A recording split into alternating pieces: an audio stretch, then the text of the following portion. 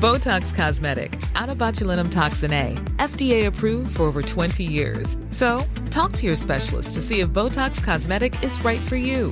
For full prescribing information, including boxed warning, visit BotoxCosmetic.com or call 877-351-0300. Remember to ask for Botox Cosmetic by name. To see for yourself and learn more, visit BotoxCosmetic.com. That's BotoxCosmetic.com. Hej! Den här rösten tillhör precis som vanligt Tom Jerry Boman och du lyssnar på musikpodcasten Dill och Duva. Det här är ett lite speciellt avsnitt. I slutet så kommer det nämligen en premiär. Ett moln på din himmel är en låt från Kristian Anttilas kommande skiva Rum 4 avdelning 81. Den kommer du alltså kunna höra för första gången i slutet utav den här podcasten. Men först tänkte jag och Kristian prata om hur allting började och hur allting fortsatte och fortsatte och fortsatte. Jag ska inte dra på det för länge. Här kommer det. Dill och Duva med Kristian Anttila. Lycklig lyssning. Dill och Duva med Tom Jerry Boman. Kul att vara här hemma hos dig. Ja, vi sitter hemma hos mig nu eftersom att du fortfarande bor i Göteborg. Ja, just det. Ja. Kommer du komma därifrån någon gång, tror du? Nej, jag tror jag blir kvar faktiskt. Dels är jag rör mig väldigt trögt och långsamt i livet i största allmänhet. Dels har jag ju vänner och familj där och en väldigt stor studio som väger väldigt mycket. Svårt att ta med sig. Mm. Men du, förlåt. Nu ska vi prata lite om dig och framförallt dig som artist och om din musik och så här. Ja. I den här podcasten Dill och Duva, så jag börjar alltid med en fråga till alla som har varit med här. Okay. Ja, vad hette gatan du växte upp på? Den huvudsakliga gata hette Tunnlandsgatan 22 under min uppväxt, mellan 5 och 17. Ja, och var ligger den någonstans? Den ligger i Västra Frölunda. Närmare bestämt en liten del av stan som heter Kaverös. Ja. Vad är det för, när du tänker på den här adressen nu, eller den platsen, vad är det du tänker på? Vad är det för bilder som kommer upp? Det är nog spela brännboll på innergården eller fotboll på fotbollsplanen. Ja. Som barn då. Utöver det så att jag är hemma väldigt mycket. Ja. Ja. Var du... Så det klistrade framför tvn nog en mer korrekt bild av det hela. Ja. Ja. Men är det lyckliga bilder som kommer upp i huvudet? Eller? Ja, det är väl att ta i. Jag var ganska svårmodig redan som barn faktiskt. Växte upp med en klump i magen sådär. Men jag fann en värld i musiken så ganska tidigt, från kanske 12-13 års åldern framåt. Så jag satt och tittade på MTV när det fortfarande var bra, och Super Channel fanns något som hette också ZTV. Så. Ja. Kommer du ihåg när du var liten när musik först drabbade dig? Ja, det första var nog en kassett med breakdance beat som jag på något vis kom över på någon chartersemester var på när jag var kanske 5-6 år bara. Oj. Ja, verkligen. Sen när jag blev lite äldre så var det den första singeln jag köpte var nog Bobby Brown, tror jag. Kommer du ihåg liksom känslan utav musik? Vad du kände inför musik? Ja, det var ju enormt drabbande sådär. Framförallt den här breakdance-kassetten. Den var ju så svängig liksom. Jag fick ju lust att dansa. Och man kände sig cool också när man lyssnade på den. Ja. Gjorde du något med den eller du bara lyssnade på den? Jag lyssnar på den, spelar upp den för kompisarna. Jag minns inga sekvenser där jag försökte breakdansa riktigt. Men jag diggar det bara. Ja. Men sen så kom din Bobby Brown och lite sådana. Ja. Vad kom du med för någonting? Sen kom väl Europe, som de hette. The Final Countdown. Och skivan efter som heter Superstitious, tror jag. Ja. Älskade gitarrsolon. Så det var så jävla bra. Hur gammal är du där någonting? Rimligtvis mellan 8 och 10 kanske någonting. Ja. Sen i 11-12 då kom ju Guns N' Roses och Mötley Crüe och Iron Maiden. Väldigt hård musik. Ja, det var hård musik som de coola killarna lyssnade på i skolan och deras storebröder. Ja. Men jag tyckte det var bra, alltså. Jag tyckte det var bra. Och sen tack med hormonerna så blev det ännu hårdare musik. Ja, många förvånas sig över, men jag lyssnade väldigt mycket på thrash metal och death och black metal när jag var väldigt tidiga tonåren, 13, 14, 15. Det gick ju hand i hand med de enorma aggressioner som svallade i min kropp då på den tiden. Och det var ju den musiken som på något vis rimmade med det. Så. Ja, det var det du fick ut utav att lyssna på det här. Jag kommer ihåg, alltså jag gick hem på lunchrasterna och drog på någon vinylsingel och stod jag headbanga järnet, alltså 3-4 vändor och sen så var jag tvungen att springa tillbaks. Så när det var ju full mundering och spara långt hår och svarta kläder och bandtröjor och sådär. Ja. Sen ursäkta jag avbröt. Nej, det är du som pratar. Sen började senare tonåren 16-17 då började jag gick den här ilskan även i någon form av uppgivenhet istället. Jag blev ganska tungt deprimerad faktiskt och då fanns det ju en annan musik som på något vis man kunde spegla sig i. Så då var det ju Depeche Mode och The Cure och de stora akterna på den tiden som var tunga, liksom mörka. Så det var någonstans där jag hamnade då. När vet du när du började tänka att du skulle göra egen musik? Ja, jag hade ju en elgitarr redan när jag började lyssna på hårdrock. Och jag kommer ihåg jag hade en sån här bergsprängare på rummet som jag även hade en inspelningsfunktion. Så jag satt ju där på nätterna efter mamma hade lagt sig och spelade mina riff och satt jag och beskrev så här, tredje band, 3 slag tillbaks till första band. Och så förklarade jag liksom hur man skulle spela riffet. Så jag har kassett. Jag har nog tusentals timmar med riff alltså. Ja. Jag har minst 30-90 minuters kassetter med jag spelade in i tidiga sena tonåren. Ja, som du spelade in det själv liksom. Ja, precis. Så det någonstans i det måste det ha funnits en dröm om att vilja spela själv eftersom jag började skriva egen musik väldigt tidigt. Hur... Med musik menas då kanske 10 sekunder långa snuttar för jag fattar inte vad en låt var liksom.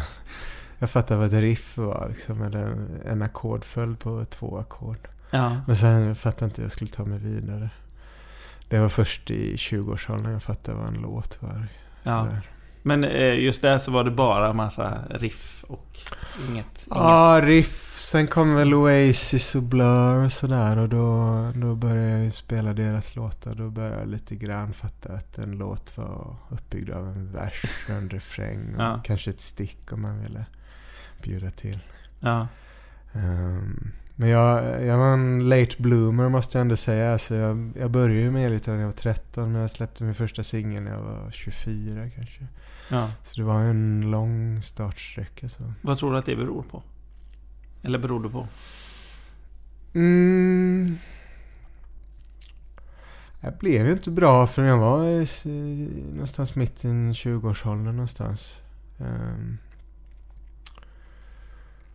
Vad det beror på, jag vet inte. Jag hade några avstickare under min uppväxt, så jag tänkte bli fotograf under några år. Liksom. Men det var först i 21-22 jag bestämde mig för att musik ska jag satsa på, må det bär eller brista. Så. Men då slutade jag jobba i stort sett och levde på inga pengar alls, men kunde 100% hänga mig åt musik. Ja. Hur tar man ett sånt beslut?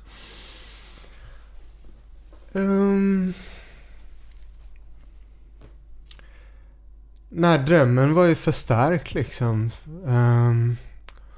Och det var värt det. Jag vet inte, jag behövde inte så mycket pengar liksom för att leva det liv jag ville leva. Jag ville hellre ha tid istället. Så jag minimerade alla mina kostnader. Jag hade en sån matbudget på 12 kronor per dag. Det räckte till en burk vita bönor i tomatsås och ett libabröd och en banan. På Willys i Lyckholms bryggerier. Ja. Hur länge stod du ut med det här? För det är ändå en uppoffring där liksom. Ja, från att jag bestämde mig till att jag faktiskt lyckades få skivkontrakt så gick det kanske inte mer än 2 år någonting. Så ändå ganska fort vill jag ändå hävda så. Men det kändes inte som en uppoffring. Det var så spännande, det var så kul. Och jag var i studion varje dag som jag hyrde då, och jobbade. Och det var som... Ja, det var ju magi, det var ju trolleri. Jag liksom skapade någonting helt eget som jag blev berörd av. Och det är en enorm känsla. Så det är det närmaste jag kommer något högre i mitt liv. Så. Och än tills idag har jag behållit den känslan av att magi, eller vad säger musik är något magiskt och svårt att beskriva fortfarande idag. Vad kreativitet och skapande är för någonting. Jag har inte nått fram dit. Skulle du rekommendera någon annan att göra samma sak? Om man känner så? Definitivt. Jag har haft kul längs vägen. Det jag kanske har försummat är det sociala relationer så, eftersom jag så stenhårt gått in för det jag gör och allt annat har kommit i andra hand så.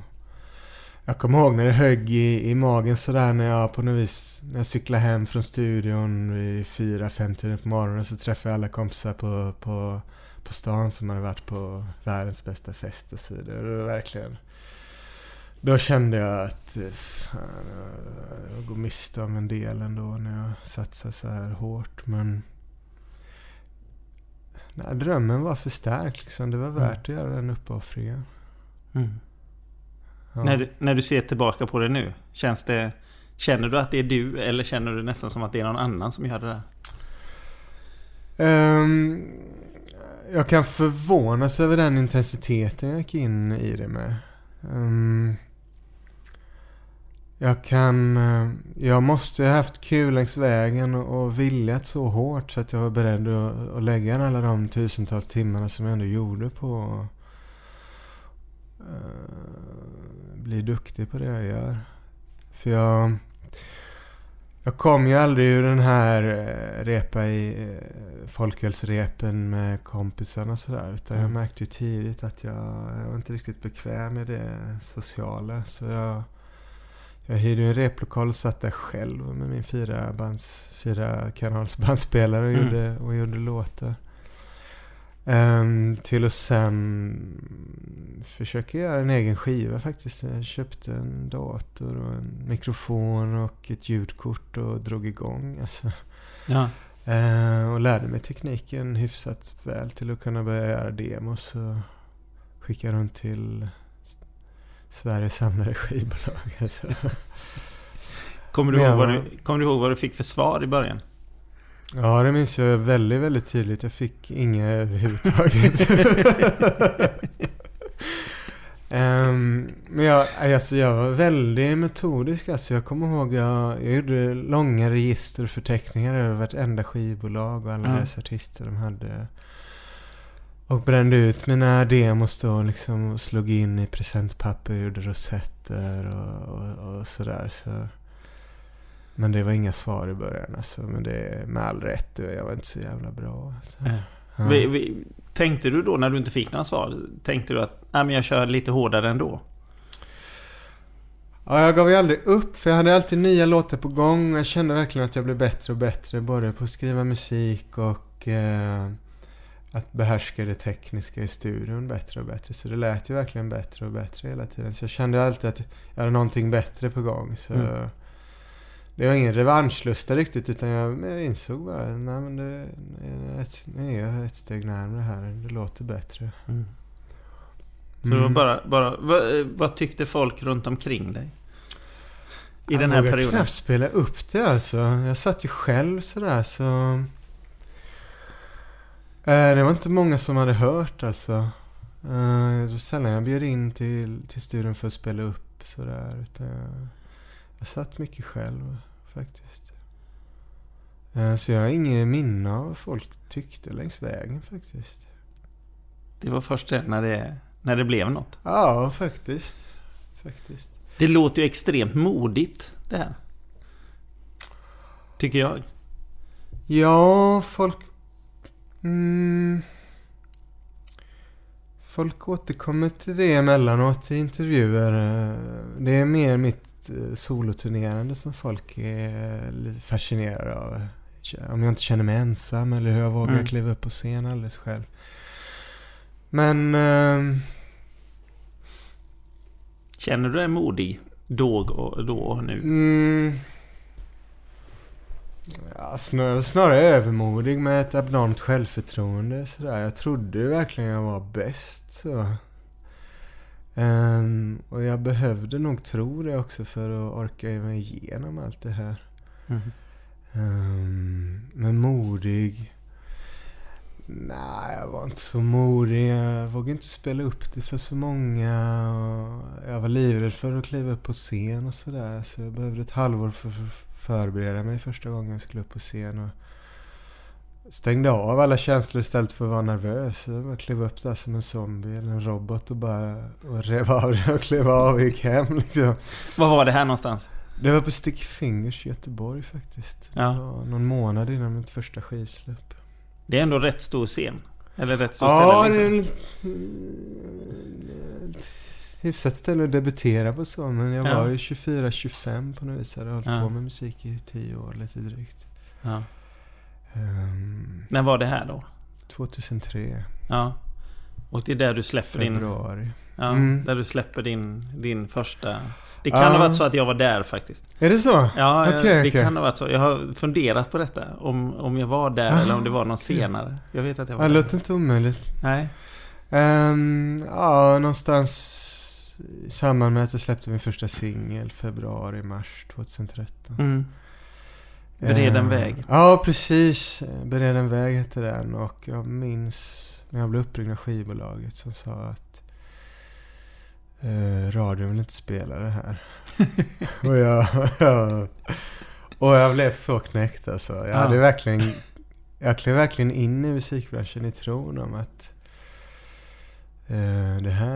det här kommer bli av Michael Jackson eller Axl Rose dignitet. Så det var verkligen det jag pratade om, det här abnorma självförtroendet. Jag trodde verkligen att jag var bäst. Alltså, jag kan skämmas lite för det idag, men jag har ändå stråk av det fortfarande idag i mitt skrivande. Sådär.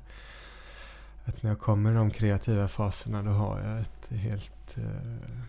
det kanske behövs också. Ja, det behövs definitivt. Alltså, du frågar om jag var modig. Ja...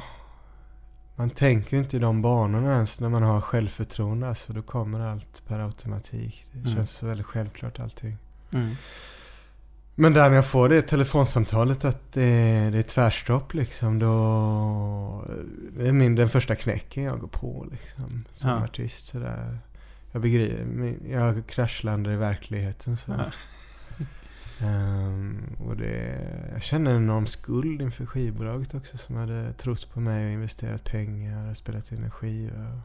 Men för sen kom ju albumet där, Nattade mina. och Självmordsblond. Ja, just det. Den blev ju ändå någon sorts form av någon hit på något vis. Lite grann. Liten singelhit spelades på Sveriges Radio P3 i några veckor så gick upp på trackslistan. Vad kände du då när det liksom lyfte lite grann där?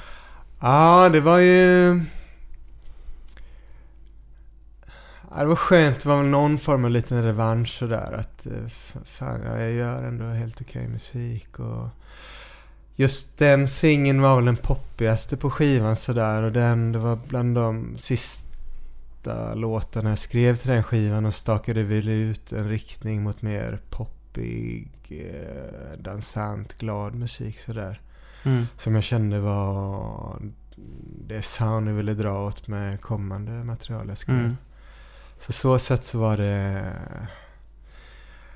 en liten bekräftelse och en liten revansch gentemot att jag fått nobben på de 2 första singlarna på skivan. Ja. Men det är fortfarande att du ger inte upp. Du sa att du var väldigt gillade inte att stå på scen här under den här tiden. Ja, men du ganska obekväm, ja. Men det blev väl några spelningar i början? Ja, det blev...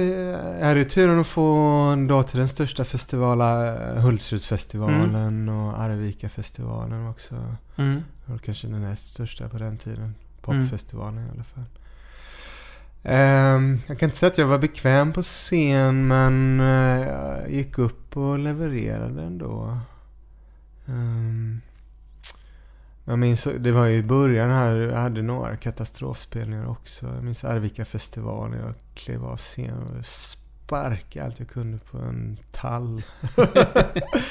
Och skrek så, jag tror det var någon band som hette Acid House Kings eller Club 8 eller något som satt där och blev jätterädda för mig. Johan Angegård där. Ja, precis. Jag var rasande. Det var en katastrofspelning. Alltså, vår trummis spelade även i bandet Fibes of Fibes på den tiden.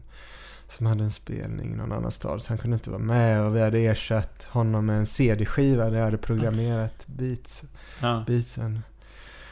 Och vad vi upptäckte under konsertens lopp var ju då att CD-skivan började hacka och hoppa på grund av basen då som var så stark.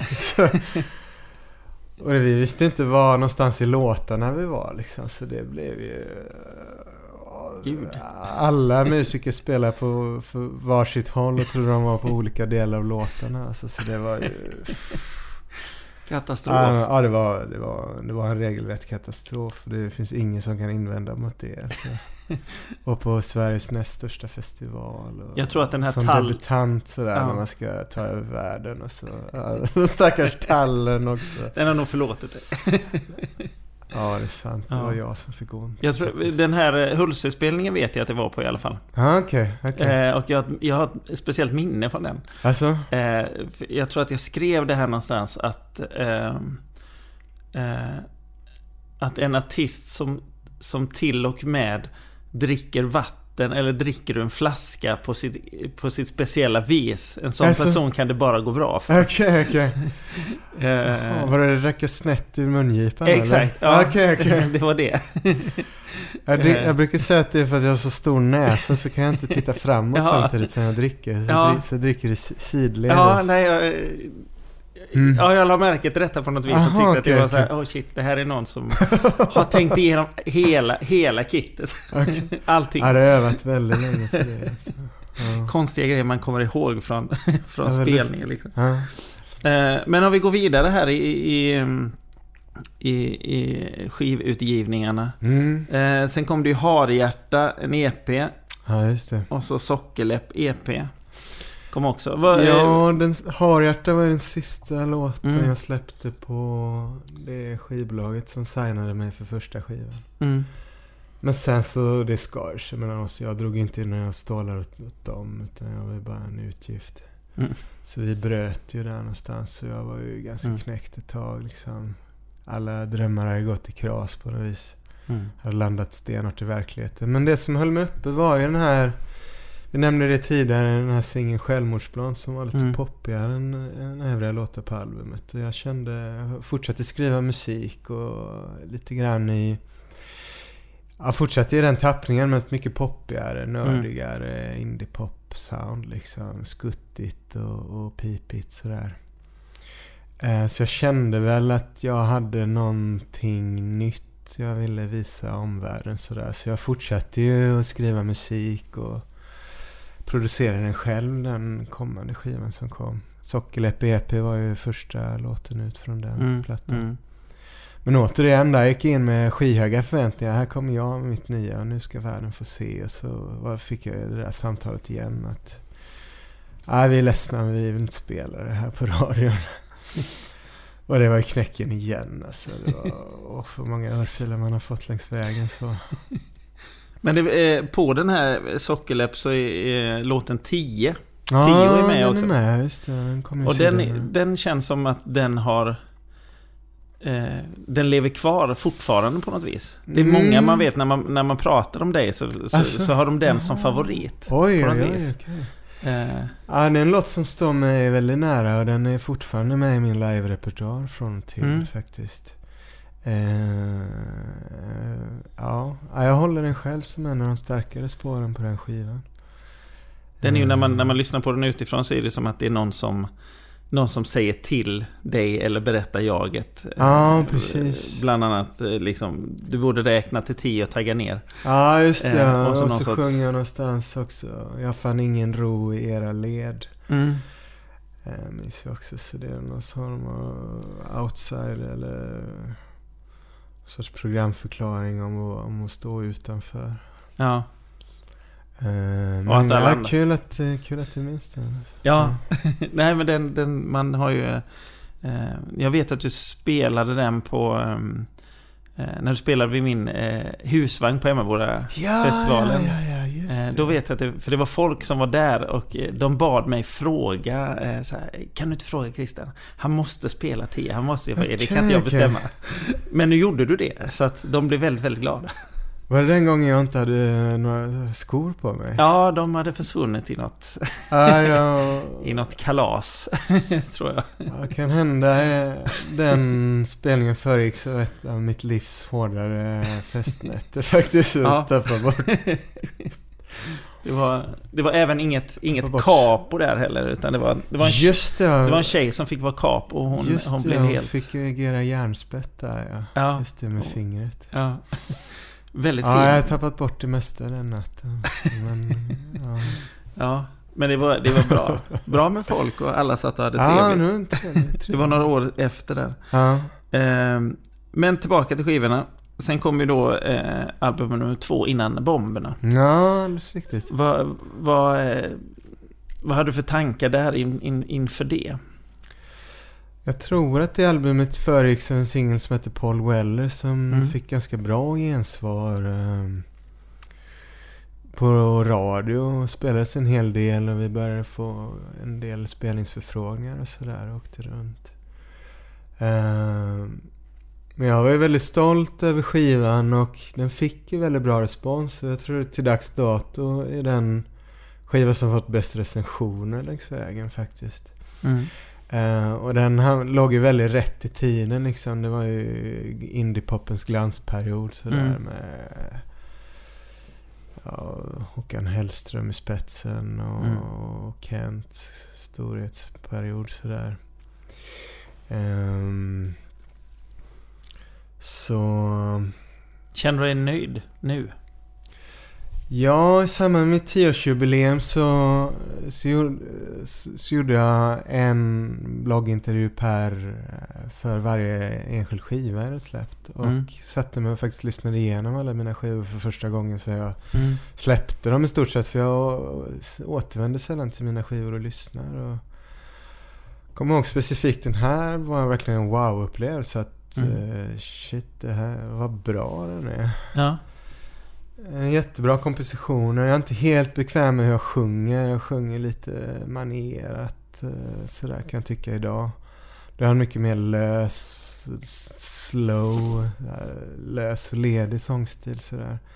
Då sjöng jag ganska ansträngt och högt upp i halsen. Som det var någon som beskrev att de hade bara hört mig på radio och så gick de på en konsert som du ser inte alls ut som du låter. Jag tror du hade mycket längre hals. Okej. Så min sångstil var någon sorts giraffliknande stil. Ja. Ja, det är roligt. Ja. Men du är liksom fortfarande känner mycket för just den. Ja, den är väldigt stark och jag kommer ihåg att jag jobbar väldigt mycket med texterna. Så jag lyckas få ihop väldigt mycket rim utan att jag avkall på innehållet. Så jag är väldigt nöjd med den skivan faktiskt. Mm. Say hello to a new era of mental health care. Cerebral is here to help you achieve your mental wellness goals with professional therapy and medication management support. 100% online. You'll experience the all-new Cerebral Way, an innovative approach to mental wellness designed around you. You'll get a personalized treatment plan from a therapist, prescriber, or both in a safe and judgment-free space. Your Cerebral therapist or prescriber will outline a customized plan with clear milestones along the way, so you can get to feeling your best. With Cerebral, you're not alone in your mental health journey. We're here to empower you to live a fulfilling life. So take that first step towards a brighter future and sign up today at Cerebral.com/podcast and use code ACAST to get 15% off your first month. Offer only valid on monthly plans. Other exclusions may apply. Offer ends July 31st, 2024. See site for details. Hur var spelningarna som följde med den? Blev några fler och så? Ja, det blev avsevärt mycket mer spelningar. Jag hade skaffat ett nytt band då. Alla övergav skeppet faktiskt när jag blev dumpad av skivbolaget och sådär. Så jag hade ett helt nytt band. I huvudsak yngre killar som var jävligt spelsugna. Det var kul och vi kunde åka ut och spela för liksom reskostnader sådär. Jag tyckte det var kul och sova i sovsäck hemma i folks vardagsrum sådär. Så det blev ju mycket mer spelningar och det var i takt med att det gick bra för plattan och den fick väldigt mycket medialt utrymme och fick spelas på radio och sådär. Så det var väldigt bra flyt den perioden och mitt skrivande fick ju nytt självförtroende och energi från det också. Och det var kul att vara på turné. För varje gång jag skrev en ny låt så kunde vi rappa in den liksom. Och en månad senare stod man på scen och testade den liksom, för en levande publik. Så. När du skriver låtar, går det fort eller tar det lång tid? Att göra grunden till en låt, det är i mitt fall att skriva, göra groovet och ackordföljderna och någon ungefär. Det kan gå på några timmar bara faktiskt att göra en hel låtstruktur. Sen är det knåpandet med texterna som tar lång tid för mig. Det kan ta väldigt lång tid, så många låtar har vi spelat live och där den till slut hamnar på skiva med en helt annan text till slut. Så, ja. Så hur tänker du när du börjar? Har du någon sorts idé om till den här musiken, ska det handla om det här eller texten ska ha, eller är du helt nollställd där? Ja, ganska nollställd. Jag har en låt som heter Västra Fröerna som folk har bra koll på. Den hette Faraos makrill från början. Så det var, den bytte tema längs vägen. Jag tror det var bitar som var på engelska till och med rent av. Vissa låtar har vi kört live där jag var nannat vissa partier också. Bara ivriga liksom, vill testa nytt material sådär. Men nej, tema och text, det kan ändra sig längs vägen och ibland kan det ta tid att bara hitta ett första anslag sådär. Så det har varierat mycket hur jag har skrivit text och så. Ibland har jag haft någon rad från början som angett vägen, så ibland har jag inte haft någonting. Jag har kanske fått hänga på biblioteket i en vecka och bläddra i poesisamlingar för att få någon sorts krok och bygga vidare på sådär. Så det varierar väldigt mycket. Under den här tiden också sen vi kommer fram till 2007 så släpper du Vill ha dig. Ja, just det.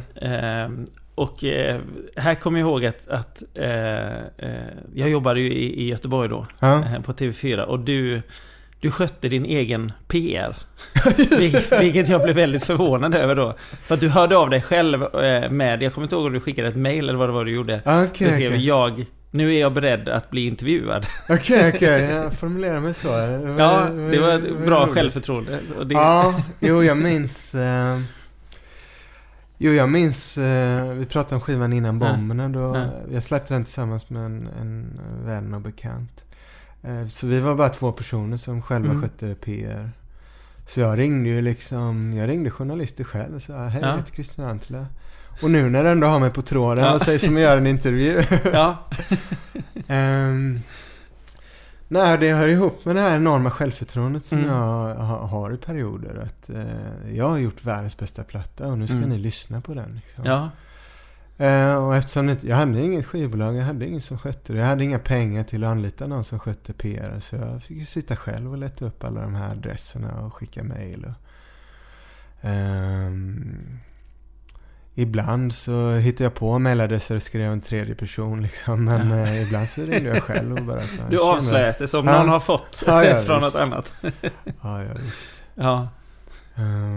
Men det låter, alltså för många artister skulle ju säga att de skulle aldrig klara av den här grejen, att det är extremt jobbigt. Men det låter ju på dig som att det är liksom en naturlig del utav hela, du gör din musik och sen så när den är klar så då börjar man ringa till folk och säga, nu är det klart, nu kan ni lyssna på det här.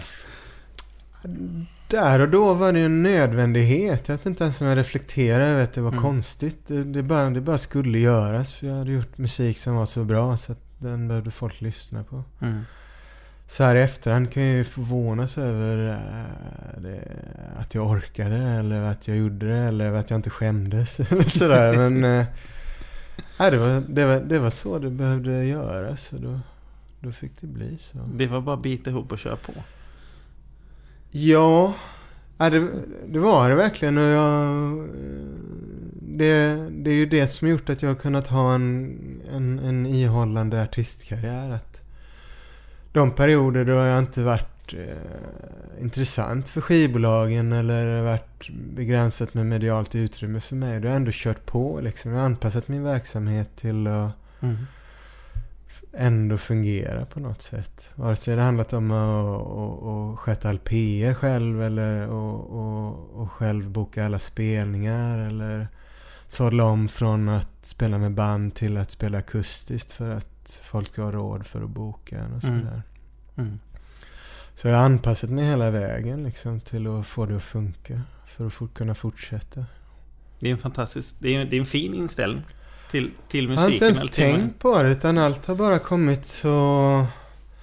Jag har bara anpassat mig liksom. Okej, nu finns det inget intresse. Ja, men nu får vi fixa intresse. Men sen kommer du i alla fall sen får du nytt kontakt med skivbolag. Nej, jag släpper faktiskt den här singeln Vill ha dig själv 2007 på ett eget skivbolag. Jag minns att min dåvarande bokare sa att jag släpper inte den här singeln och promotar den så köper jag den av dig.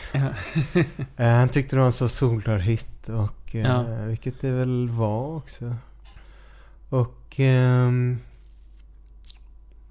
vi anlitade faktiskt ett PR-bolag för att göra en singelrelease av den. Och mycket riktigt så blev det en framgång på radio. Den nådde nummer 1 på ett program som heter Sommartoppen. Och nummer 1 på någon sorts musikvideoprogram som heter Grand Prix på den tiden på SVT. Ja. Och där klev jag in och blev musikvideoregissör också för första gången.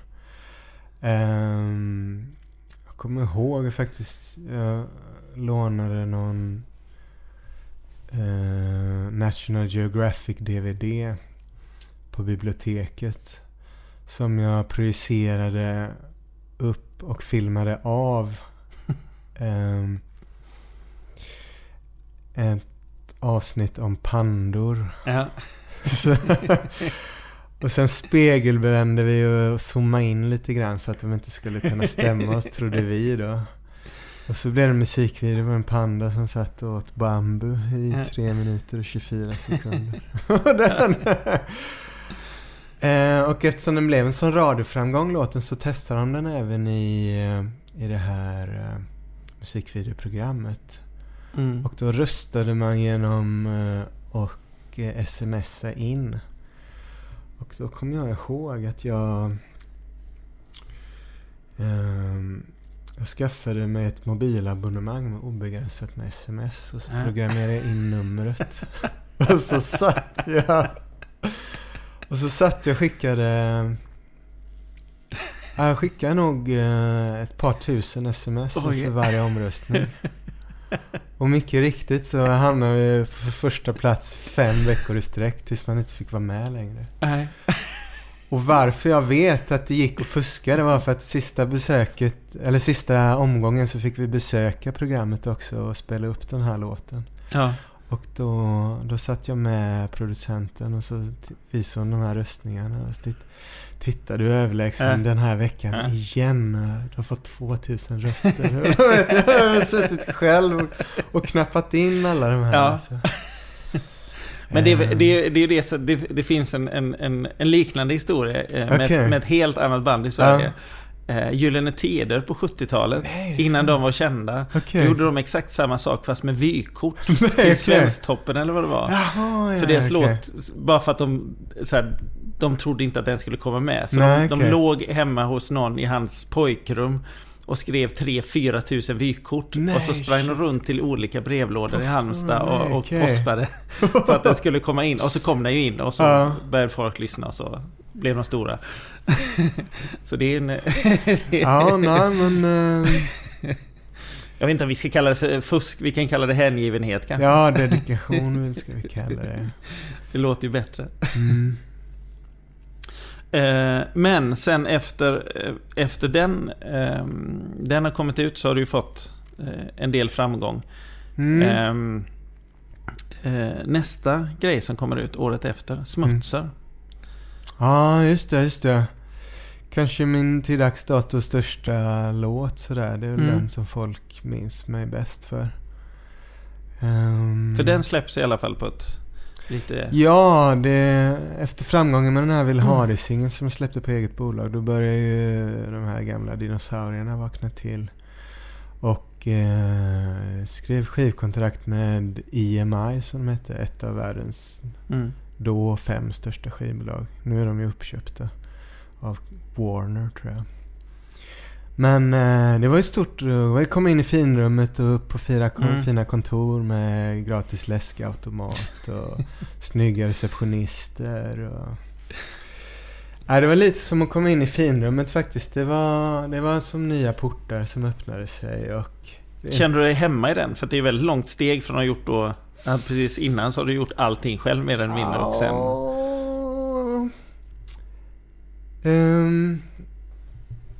Det var en kul värld att kliva in i liksom. Det var att bli inbjuden till Grammy-skalan och det var att gå på häftiga fester och det var en sorts gräddfil in i tv och radio och i tidningarnas värld och sådär. Men jag var alltid bekväm i den världen just för att jag alltid hade bibehållit självbestämmandet över min musik. Alltså. För när jag skrev skivkontrakt med dem, då var min skiva redan inspelad och klar i min egna studio och producerad av mig. Och det var den vi sålde till dem. Liksom. Take it or leave it, så här låter min nästa skiva. Och det gick de med på. Liksom. Vi släppte den och den fick låta precis som den lät. Som den hade gjort som om jag hade släppt den själv. Bara att jag släpp ringa runt själv nu och säga hej, det är Kristian, vill göra en intervju. Det måste påpekas att du ställde aldrig en fråga utan nej. Jag kommer ihåg det som jag är redo för att göra en intervju nu. Nu kommer du hit. Ja, jag kommer ju dit också. Ja. Det är kul, jag minns inte det där, men det är ju briljant faktiskt. Det är jättebra. Ja, vad roligt. Men då slapp du i alla fall göra det. Ja, precis. Då kunde jag hänga mig åt och bara vara artist en period och åka på turné och leva rövare så. Just den här smutsen där. Ska vi försöka reda ut den här det finns ju en mening i den. Ja. Blev den censurerad i radio eller blev den inte censurerad? Faktum är att det var i din smutsiga fitta. Ja, precis, sjunger i din smutsiga fitta på albumet. Men det var faktiskt skivbolaget som sa vi behöver en version där det ordet inte är med, och vi har en version där ordet är med, och vi ska skicka båda till radion så får de ta ställning till vilken de vill spela.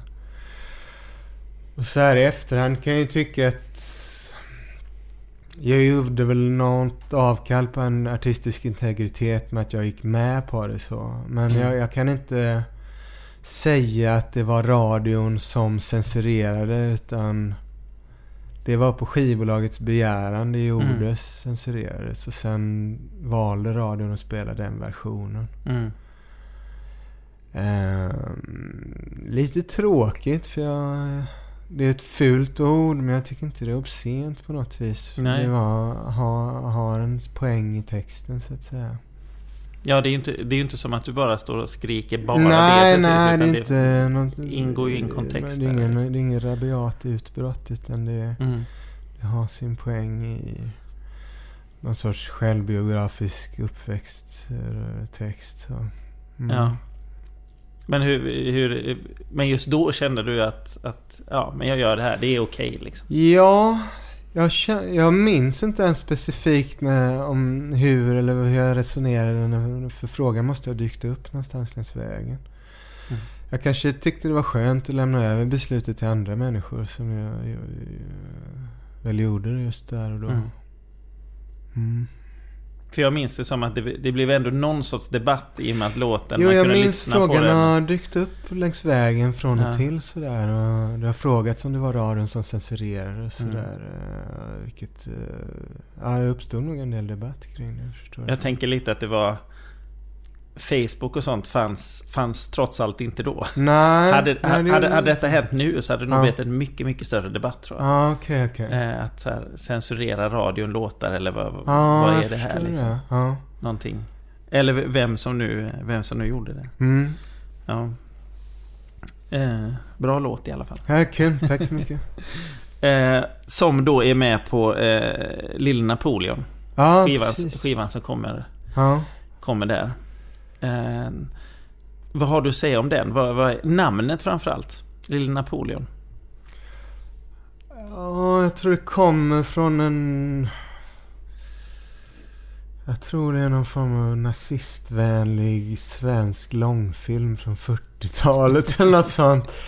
Jag kommer ihåg jag lånade DVD:er från stadsbiblioteket från, de hette Året var 1941, och så var det någon sån resumé om vad som hade hänt på det året, och så var det någon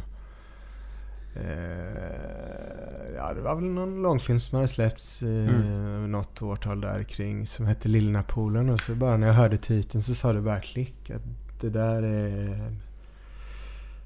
där är jag i någon bemärkelse när jag har mina perioder av självförtroende och kreativitet sådär. Det är någon lillprinsen sådär.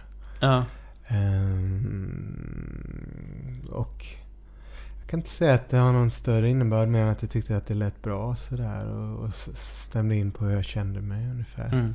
Det är någon form av storhetsvansinne sådär. Men det är en självinsikt att döpa den till ja, lillprinsen så är lille härföraren. Ja. Sen här så släpper du ju också låten som du varit inne på innan, Västra Frölunda. Ja, just det. Bara som nedladdning på något sätt. Jaha, okej. Nej, det blev ingen fysisk upplaga av den. För det är också en låt som fortfarande när man om jag är DJ ute och spelar den låten, det är då dansgolvet brakar loss. Oj, okej. Fan vad kul att höra. Den funkar överallt. Vad har du för relation till den nu? Ja, det är ju mångt och mycket en låt som skildrar min uppväxt i Västra Frölunda då. Och någon sorts, även där någon sorts programförklaring. Jag kommer ihåg någon journalist, vad var det han kallade den för? Det var någon sorts... Jag tror vi pratade om något socialt arv eller något sånt. Men vad är för relation till då? Ja, den är ju bland de mest självklara inslagen i min live-repertoar. Så jag brukar nog avsluta konserten med den.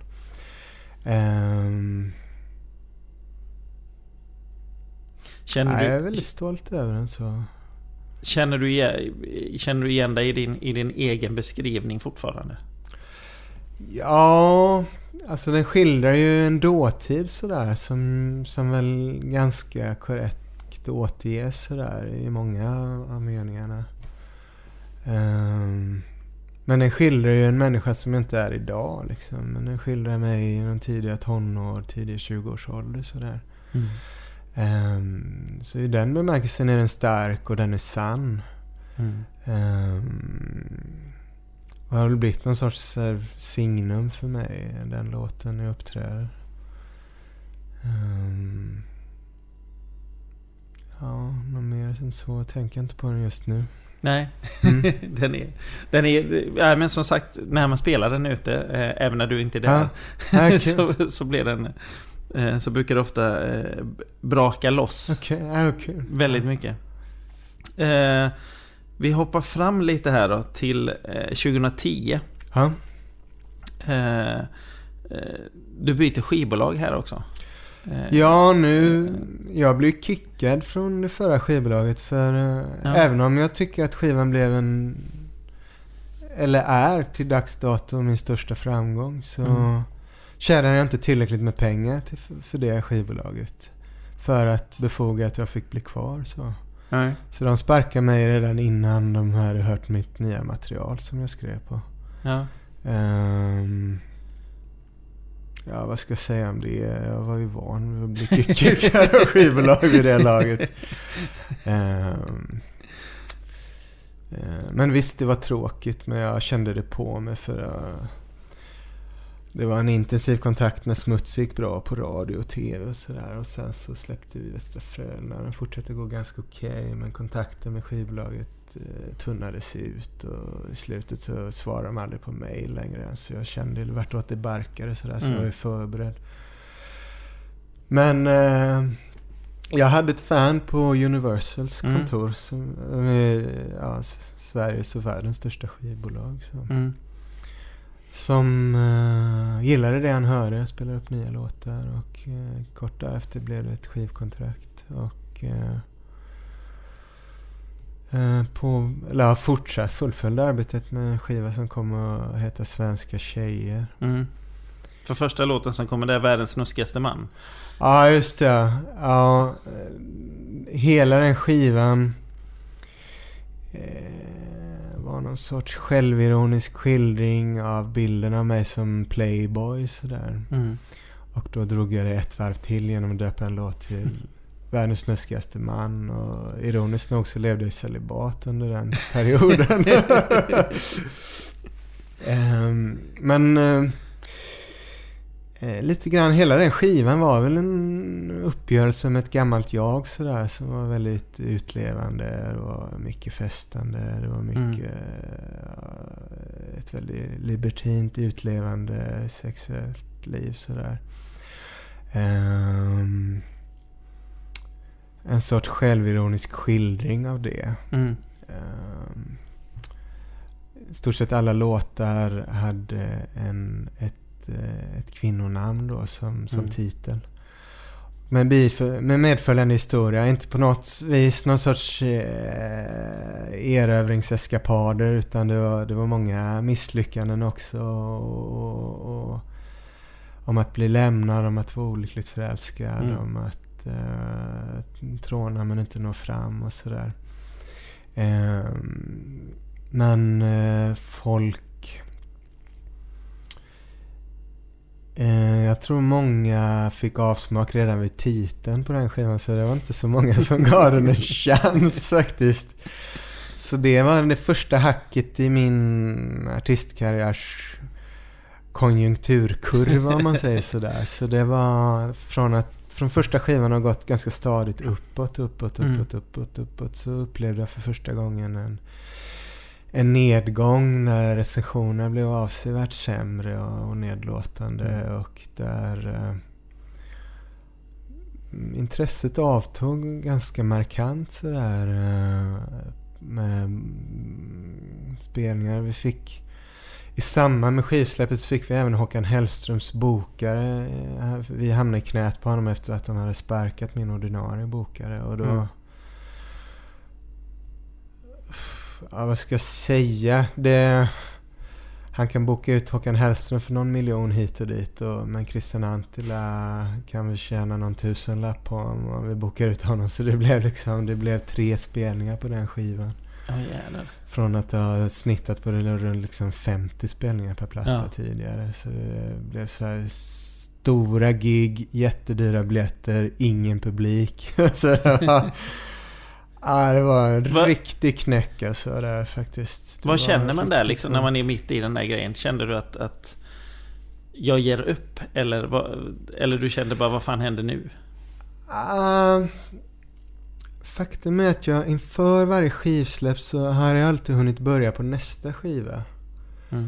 Och då alltid var jag något nytt på spåren sådär, antingen textmässigt, soundmässigt eller låtskrivarmässigt sådär. Så då hade jag redan påbörjat nästa skiva som skulle bli en mer storslagen och episk skiva sådär. Så det, visst tog det knäcken på mig, men jag kände ändå att jag satt på någonting mer och någonting nytt som jag ville uttrycka, någonting som skulle få en chans till sådär. Så jag påbörjade ju arbetet med nästa skiva som skulle komma att heta Djur och människor då.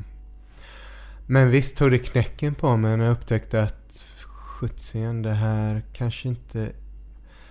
Det var första gången jag upplevde eller gick upp för mig att det här kanske inte alltid kommer att hålla liksom. Nej. Jag kanske inte alltid får hålla på med det här. Det kanske inte funkar. Så det var jävligt deppigt en period faktiskt. Ja, det kan jag tänka mig att det är liksom det som du har satsat verkligen hela ditt liv på. Ja, verkligen. Allt på det kortet och sen brinner det upp framför ögonen. Ja, jag hade åkt på att knäcka tidigare, men kurvan pekade i rätt riktning hela tiden ändå. Stort sett. Men om vi håller oss kvar vid den, för det är en låt där som heter Magdalena, livet före döden. Ja, just det.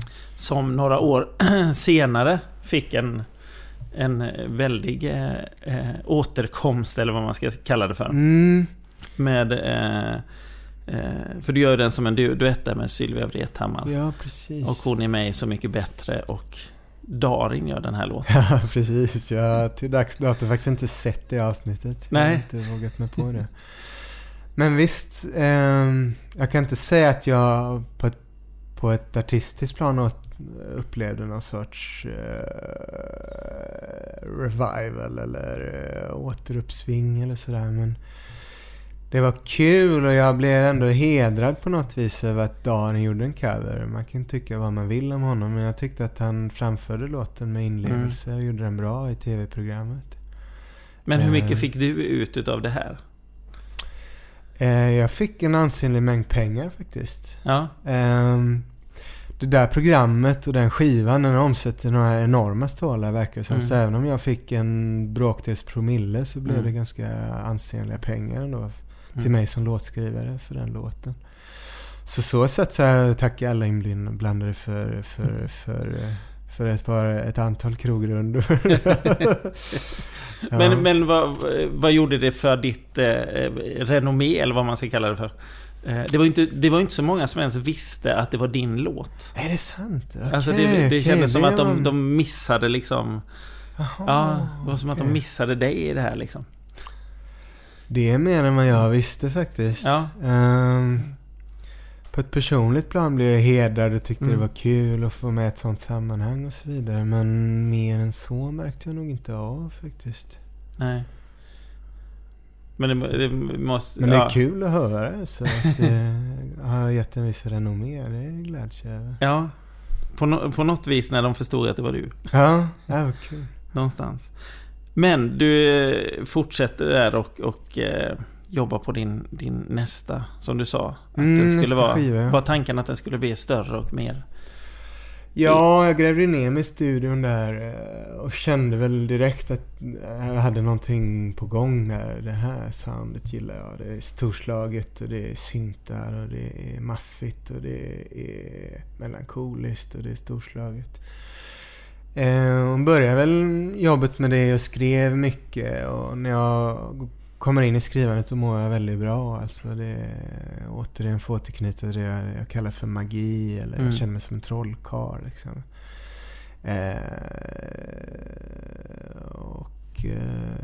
Skrev väl klart skivan, rep inne med mitt band. Vi hyrde en kyrka ute i ingenmansland utan mobiltäckning.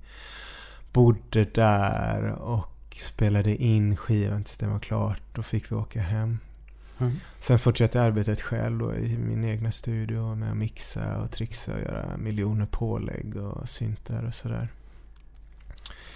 Och fick sedermera ett skivkontrakt igen med National, som de hette, vilket var samma skivbolag som släppte min första skiva. Så då vill de ha tillbaka det igen? Jag har varit ute och cyklat i ett decennium, tyckte de. Men nu är jag tillbaka i goda händer igen. Hur fungerar du där? Du sa att ni jobbade med den i kyrkan till ni var klara där. När du skriver en låt och producerar och spelar in den, när vet du att låten är klar?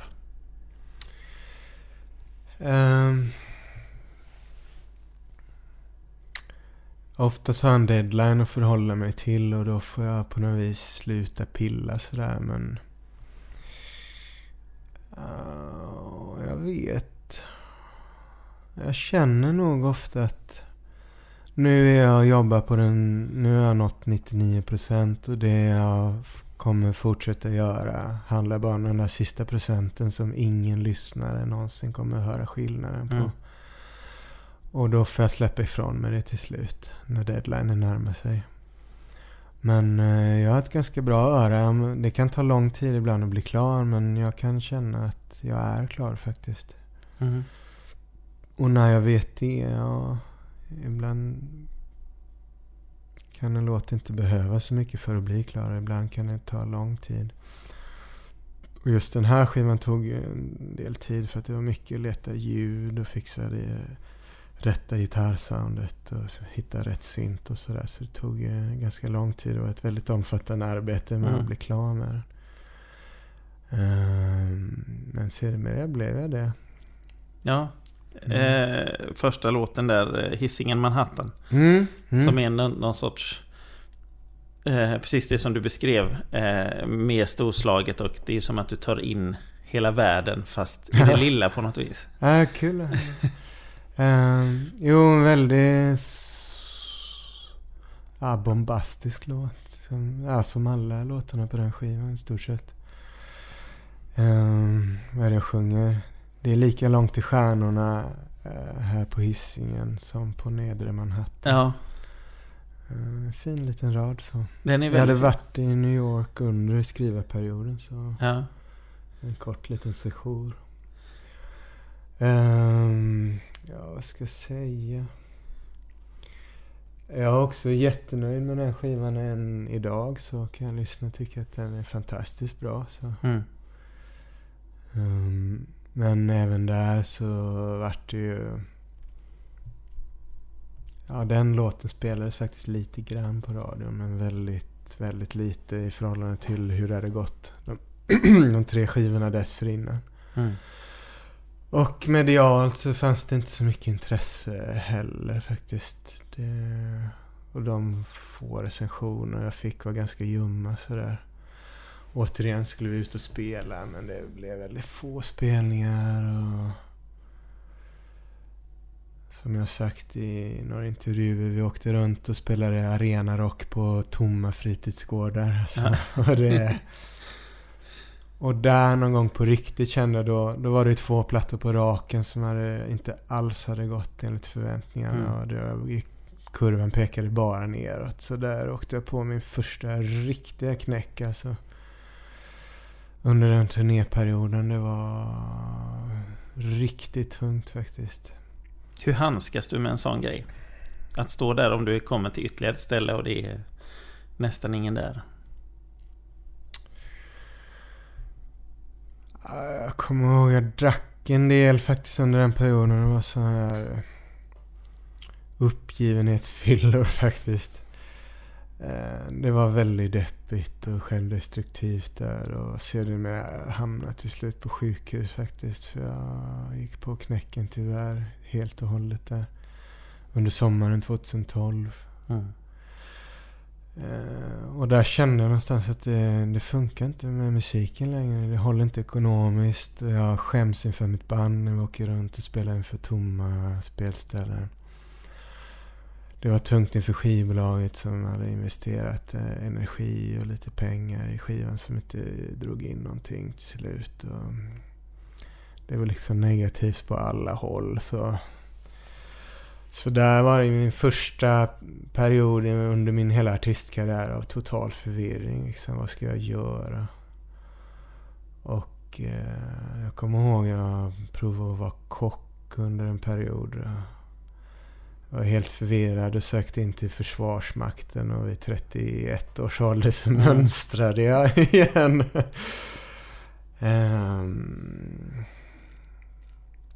Så det var en tid av grov förvirring. Alltså, jag visste inte jag skulle hålla på med musiken.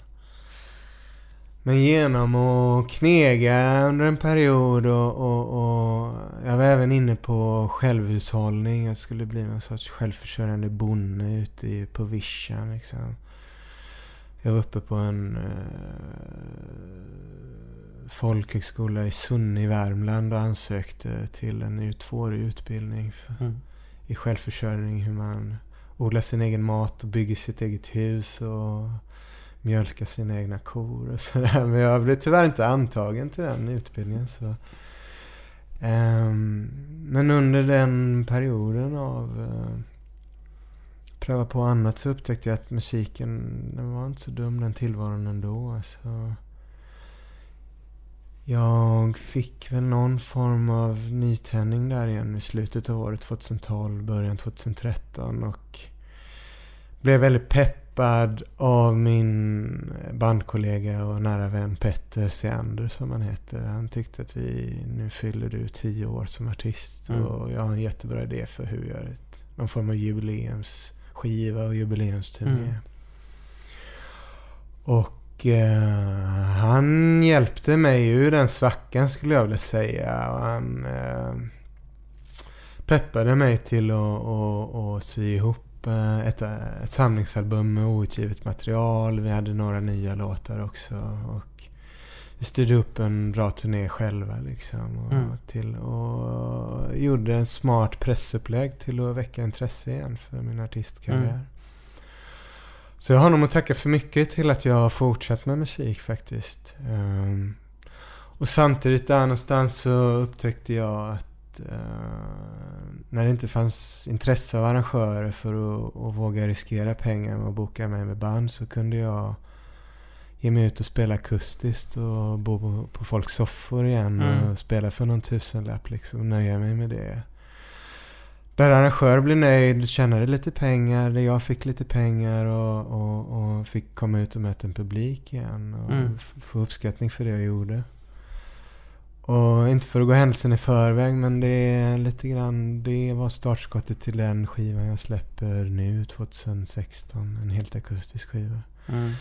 Men vi kan dröja oss kvar vid 2012-2013. vi kommer till den. För just det som du är inne på det här att du åker runt och spelar själv akustiskt.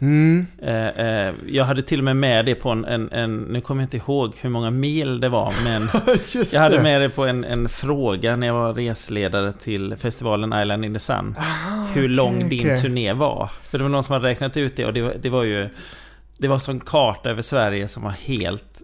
Jag vet inte om någon i Sverige överhuvudtaget har turnerat sådana sträckor under ett år. Nej, det var ju Karlskrona i söder till Karesuando i nordligaste Sverige. Alltså. Och du åkte runt i allt det där. Vad gjorde det med dig? En sån oändlig turné som knappt, jag vet inte om man ens kallar det för en turné. Det var ju som att det var ju, varje dag så kunde man följa, var det ju någonstans och spelade på något ställe. Och... Ja, det var... Jag minns det som en period, jag minns det med värme och glädje så, för det...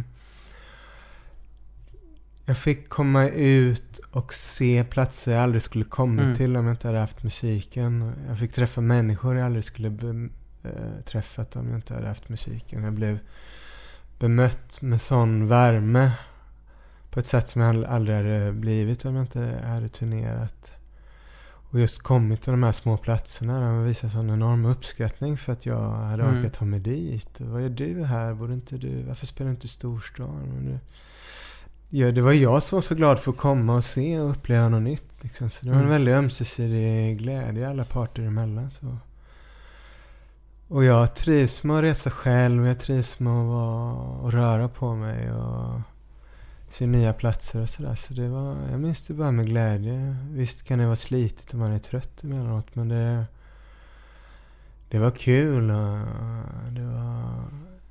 jag fick upptäcka Sverige på något vis. Känns som någon sorts Eriksgata nästan. Det var ju som att du var överallt. Och just att det var... när jag har pratat med personer som har varit och sett de här väldigt små spelningarna, de har ju tyckt att de har ju varit bättre än när de har sett dig tidigare med band och allting. För att de har kommit så nära och det har varit så, just det här fina liksom, att de förstår inte vad gör du här i min lilla stad liksom. Hur gick det här till? Jag har förstått att det är ganska unikt. Det är inte många artister som hittar till älgpark safarin i Vittangi liksom, och spelar inför de 22 invånarna där liksom, och spelar på hatten med skramlar bössar liksom. Men jag har ju fått upplevelser jag aldrig hade fått annars. Ja, varför? Det är många som har frågat också, vad gör du? Folk i Göteborg som känner liksom, vad gör du? Vad håller du på med? Vad gör du där? Liksom? Nej, men jag reser. Jag har det trevligt. Jag har det bra. Jag ser mig om i världen, om än det må vara Sverige, men jag får se mig om i världen. Och möter en sån enorm värme bland de folken jag träffar. Det finns ju någon sorts liksom längre bak i svensk musikhistoria så känns det som att då kunde artister med göra den här grejen. Alltså även liksom Cornelis och även Evert Taube och alla möjliga liksom. De gjorde ju såna här små, de bara åkte runt för att de ville liksom. Och just med samma anledning att så här, nej, men de ville hänga med folk, sitta och spela lite och se saker bara. Ja, men det är kul att höra. Varför gör det? Jo, för att jag vill. Det är jättetrevligt. Jag hänger med folk. Och det är den bästa liksom. Det måste vara ett väldigt skönt liv ändå att hela tiden... Jag tänker det, att hela tiden åka runt på det viset liksom, att det blir någon... ingenting står still utan att allting rör sig konstant. Ja, faktiskt. Folk brukar ofta fråga, men är inte ensamt liksom. Men nej, tvärtom. Jag är mer kontaktsökande än någonsin. Jag har så mycket tid och jag träffar så mycket folk. Och folk vill träffa mig så himla gärna. Så jag får liksom... jag får åka skoter ut till någons jaktstuga och bada bastu liksom, som råkat vara i publiken. Eller jag får åka till älgparken och mata älgar med Icas överblivna bananer. Och sådär. Så det... Nej, jag är mer social än någonsin när jag är på turné själv faktiskt. För det är lätt, när man är ute med bandet, för det är lätt att man umgås med varandra bara och håller sig inom sin egna snäva krets. Sådär. Men nej, när jag är på turné själv, då är jag mer kontaktsökande och folk vill ju så gärna visa stan från sin bästa sida. Liksom. Det är inget konstigt att sätta sig i någon främlings Cadillac och åka raggar undan. Liksom. Så det... Nej, jag får verkligen upplevelse genom att turnera i det formatet. Jag träffar väldigt mycket människor. Ja. Nu är vi då framme lite mer vi har varit inne på Popperuna där som du gjorde 10 år som artist. Ja, just det. Där kändes det någonstans också som att det var... den blev ju väldigt uppmärksam, men jag tror att många hade nog inte riktigt tänkt på att vänta, han har hållit på i 10 år. Nej. Helt plötsligt var det... Hur kände du själv inför den grejen att sätta en sån milstolpe i ens karriär? Nu har jag faktiskt gjort det här i 10 år. Ja, jag återkom till det i samband med att vi pratade om skivan innan bomberna, så nämnde jag ju att jag i samband med 10-årsjubileet så gjorde jag en bloggintervju som han per skiva. Jag pratade med lite olika personer och satte mig ner och verkligen lyssnade igenom min diskografi för första gången någonsin liksom, och upptäckte hur bra den var och hur stolt jag var alltså, över alla mina skivor. Det var inte stort sett någonting jag ångrar. Jag tycker inte att min första skiva är så jättebra, inte 100% med alla formuleringar och sådär. Men tyckte att allt höll musikaliskt fortfarande och jag är jättestolt över materialet. Så det 10-årsjubileet, det var ju verkligen markera vad man hittills hade åstadkommit och ge på nytt belysa materialet som man hittills hade gjort och ge den återupprättades kvalitet på något vis ändå. Jag var väldigt stolt och jag var väldigt glad över det. Och sen så blev ju den turnén väldigt lyckad faktiskt. Vi fick väldigt bra med medialt utrymme och man kan ju tycka att det är lökigt att släppa en samlingsskiva och fira jubileum och sådär, men jag tyckte att jag gav en upprättelse till mycket material som varit försummat också genom åren. Och sätta en milstolpe faktiskt. Jag har hållit på med det här i 10 år och det är inte många artistkarriärer som faktiskt håller så länge. Nej, verkligen inte. Det är säkerligen många artistkarriärer som hade hållit om de hade gjort på samma vis som mig. Det som jag berättade. Jag själv klev in och de gånger det inte fanns skivbolag så fick jag starta ett själv. Och de gånger det inte fanns några pengar till att köpa marknadsföring så fick jag själv sitta och ringa. Liksom. Och när det inte fanns pengar till att anlita en producent så fick jag själv bygga en studio. Liksom. Och det finns säkert många bra artister som hade kunnat ha en 10-årig karriär om de hade orkat eller om de hade brytt sig eller om de hade haft så många strängar på sin lyra eller haft modet eller varit dumma nog till för att göra det. Så. Det kanske är en kombination utav allt det där. Men visst var det en stolthet över att kunna sätta ner foten 5 skivor, 10 år. Det var, För sen har du ju ändå, det var ju inte som att det tog slut där precis. Nej, jag fortsatte turnera och helt kopiöst faktiskt. Främst i det akustiska formatet.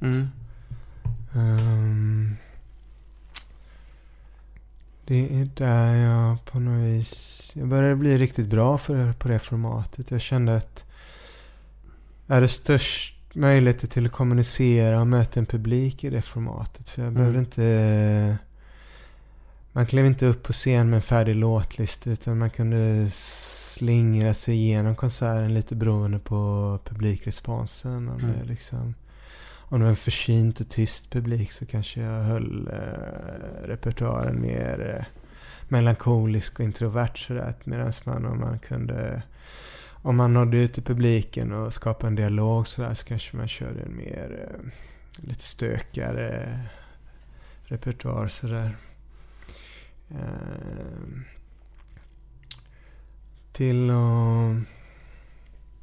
Jag vet, jag var ju så det här i Stockholm nu. Det var ju inte så länge sedan, men på The Basis Strand där, Brooklyn Bar. Just det. Vilket för övrigt verkar ha varit en av de extremt få gångerna när de har fått stänga insläppet dit. Ja, just det. Jag hörde att det var fullsatt och att det folk blev fullt. Folk fick stå och vänta på att det inte kom in där. Nej. Så det är jättekul och överraskande också måste jag säga. Men så kul att se att det finns en publik. Ja. Men motsägelsefullt nog så kan jag kan bli väldigt ängslig av att det kommer mycket folk. För då känner jag att det finns mycket förväntningar i luften och att jag behöver leverera sådär. Så jag kan ibland vara bekvämare när jag turnerar små orter där det bara är 10 pers i publiken. Liksom. De flesta brukar säga tvärtom, att när det är många så blir det liksom lite så här, då blir alla ansikten anonyma i massa på något vis liksom. Så, det har jag faktiskt inte tänkt på. Nej, det är mer jag pejlar av stämningen i luften sådär, att jag kan bli lite nervös när det är mycket folk. Jag är mer bekväm när det är lite. Då kan jag liksom, det är lättare att prata med folk då, när det inte är så många. Då kan man skämta om situationen också. Men det var en ganska lyckad spelning. Jag minns den. Ja. Det är helt okej. Nu är vi i alla fall framme i nutid här. Och skivan som när vi spelar in det här så har den fortfarande släppts. Okay. Rum 4 avdelning 81. Ja, just det. Och det är en titel som kräver sin förklaring på något sätt. Hur kom den här skivan till? Titeln anspelar på en period där jag låg inlagd på sjukhus helt enkelt, för att jag var i ett så dåligt skick. Och det var mitt under en skrivperiod där jag gjorde den här skivan. Och varför det blev den titeln, jag har tvivlat från och till väldigt mycket, men jag har valt att gå på den titeln för att den förklarar den svärtan som finns i den här skivan, för den är ju den är genomgående mörk och det är moll rakt igenom. Och det är inte mycket till ljusglimtar, utan det är en väldigt tungsint människa som tvivlar, som ångrar sig och som famlar efter någon mening med tillvaron. Så.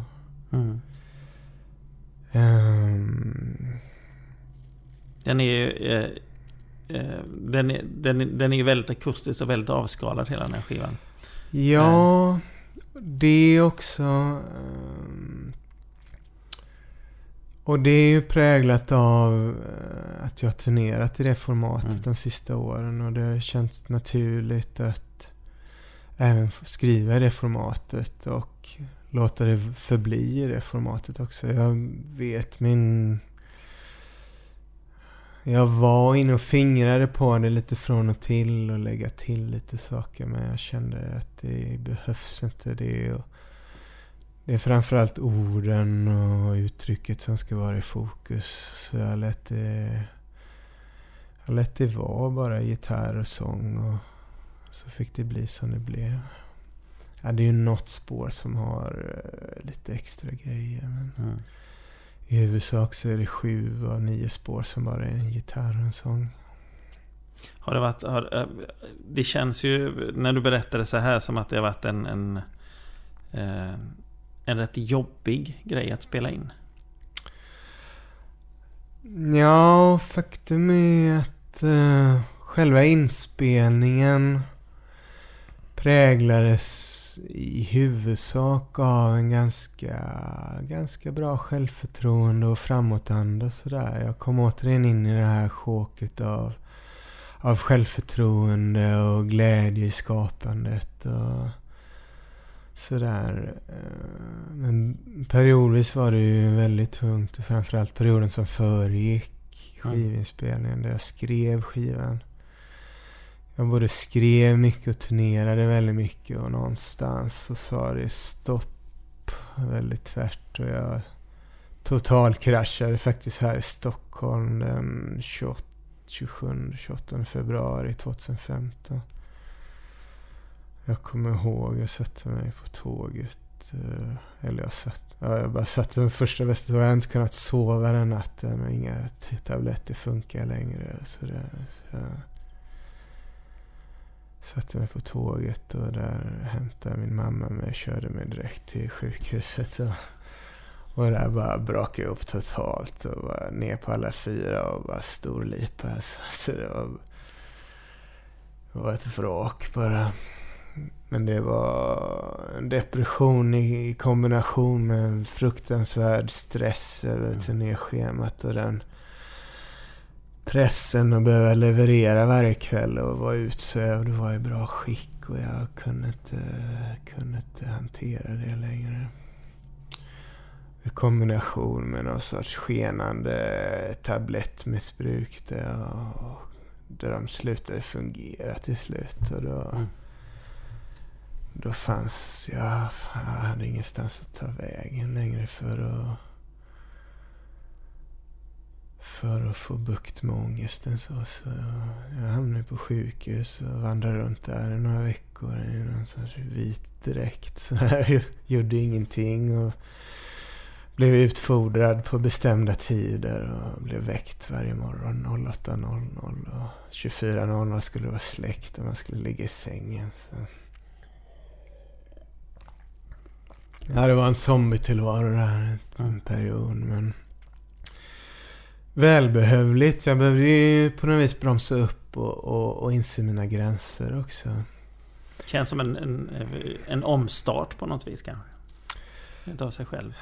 Ja, det var... Jag fick ju lära mig att säga nej i alla fall, vilket jag har med mig idag. Jag har faktiskt sagt nej till en del intervjuer den här vändan som jag känt mig helt bekväm i. Som jag har sagt nej till en del saker vars anslag inte har känts helt rätt eller sådär. Jag har även sagt nej till vissa spelningar som jag inte vill göra eller när det känns för hektiskt. Så någonting har jag fått med mig så. Tyvärr har jag ingen solskenshistoria att dela med mig av att musiken räddade mig och allting i maskrosor och lavendel liksom. Men det... jag är någon annanstans idag i alla fall och läget är väl bättre men inte bra tyvärr. Men skivan fick heta så för att den framförallt musiken och skrivandet präglades av en stark uppgivenhet och tvivel. Så. Det är svårt att prata om en skiva. Det är mycket lättare att prata om tidigare skivor som det har gått ett par år efter och man har fått lite perspektiv. Det är fortfarande inne i det här liksom. Ja, jag har inte ens uppträtt med de här låtarna live och jag har inte fått perspektiv på dem ännu. Jag har inte mött en publik. Jag vet inte hur skivan kommer att tas emot. Och jag har själv inte landat i vad det är för skiva eller var den kommer ifrån riktigt. Och så. Vad har du för förhoppningar om hur den ska tas emot? Det är ju bara det att du sitter och berättar om det här att du har kraschat och hela den här grejen är ju, då kommer vi tillbaka till det igen. Det, är ju, det finns ju ett mod i den grejen.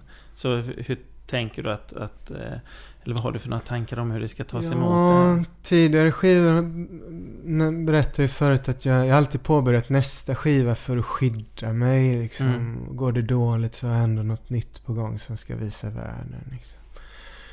Men den här gången har jag inte det. Så jag har mer... Jag måste säga, alltså jag är... Även om jag inte alltid känner det så vet jag att jag är livrädd inför varje skivsläpp. Jag är väldigt naken i bemärkelsen att jag gör allting själv. Jag gör det i eget namn. Och det är ett soloskiva som handlar om mig. Och det är ofrånkomligt att jag kan inte koppla bort mig själv från musiken. Och hur det bemöts i mångt och mycket hur jag känner inför mig själv. Så visst finns det en jätterädsla för att jag ska bli nedsablad och sågad och folk inte ska tycka om det och synpunkter på att det var bättre förr eller sådär. Jag blir väldigt illa berörd. Man kan försöka skydda sig med olika sätt och säga att det är bara en enskild person och åsikt och man får en dålig recension och det är det visserligen, men det är tungt att läsa det. Och man blir ledsen när någon säger något taskigt eller något nedlåtande om ens musik. vad jag tagit skydd bakom den här gången. Jag har ingen ny skiva på gång som jag på något vis kan hålla fokus på. Utan jag har väl tagit skydd bakom att finns det inget intresse eller folk tycker det är dåligt, så får jag väl kliva in i en ny fas i livet helt enkelt. Det finns ju ändå outforskade saker. Jag var inne på Försvarsmakten tidigare. Jag kan göra ett nytt försök eller bli bonde eller snickare. Jag har tänkt på en del sådär. Så jag har på något vis tagit skydd bakom det där. Att det finns alltid utvägar liksom. Ja, det finns ju annat jag kan göra i livet. Jag kanske behöver den knuffen att det ska gå dåligt. För det... Jag vet inte hur många gånger till jag kommer orka plocka upp liksom gitarren igen efter en motgång. För vi har varit inne på det. Vi har gjort en resumé över hela min karriär. Och det är ju minst 3-4 tillfällen då 90% skulle lagt ner liksom. Ja, men det är den känslan man får lite. Du har ändå rest dig på 9 varje gång. Ja. Och det finns nog ett begränsat antal gånger en artist orkar göra det. Men jag har hela tiden haft, om en fåhövdad, så har det funnits en publik där som har fått en orka vidare. Har inte varit någon där hade jag inte orkat stångas alltså. Men nu kommer det alltid folk på konserterna. Vart det än nu må vara så finns det alltid någon som man kan se i ögonen att de uppskattar det här och de har kommit hit för att se den här konserten. Vare sig de må vara 21 pers i Sorsele eller 1000 på någon festival någonstans. Så det, jag har publiken att tacka för att jag fortsätter då. Ja, det är det finaste på något sätt. Ja, det måste jag ge. Jag måste fram. Folk brukar ju komma fram och tacka en så mycket för musiken, men den hade inte funnits om inte ni hade kommit fram efter spelningen.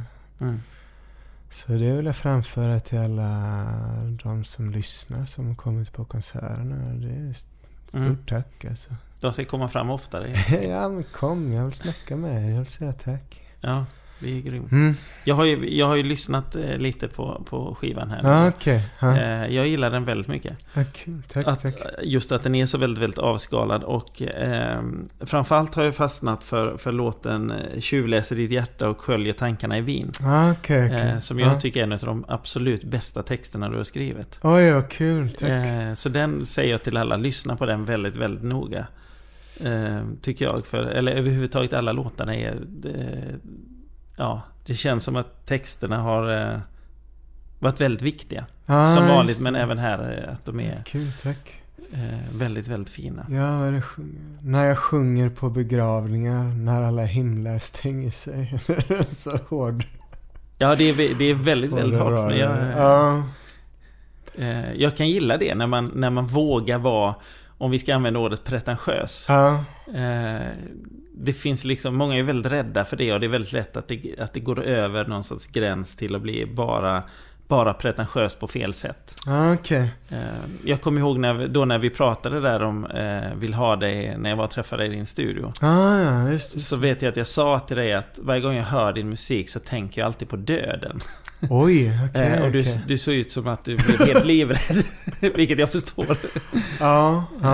Men att den har alltid funnits närvarande där på något vis. Och här gör den det ännu mer någonstans liksom. Ja, alltså mycket av den här perioden och säkert bitar av texterna, den präglar av ifrågasättandet av livet och pendeln mellan liv och död. Så du är inte helt fel ute så. Nej, om det nu finns något rätt eller fel. Om något. Jag var 17 år den sommaren. Mammas grav står vid öppen. ser livet gå från nu till sen. Jag var 17 år den sommaren.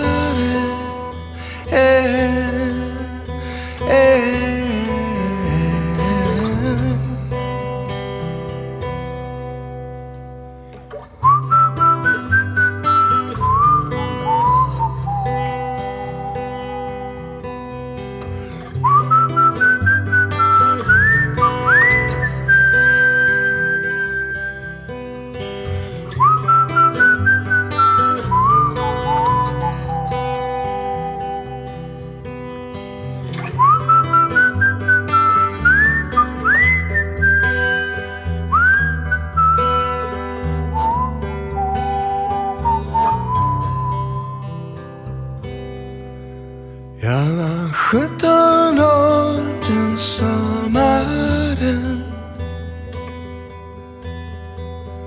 Pappa går från den till den. Från älskare till någon sorts vän. Jag var 17 år den sommaren.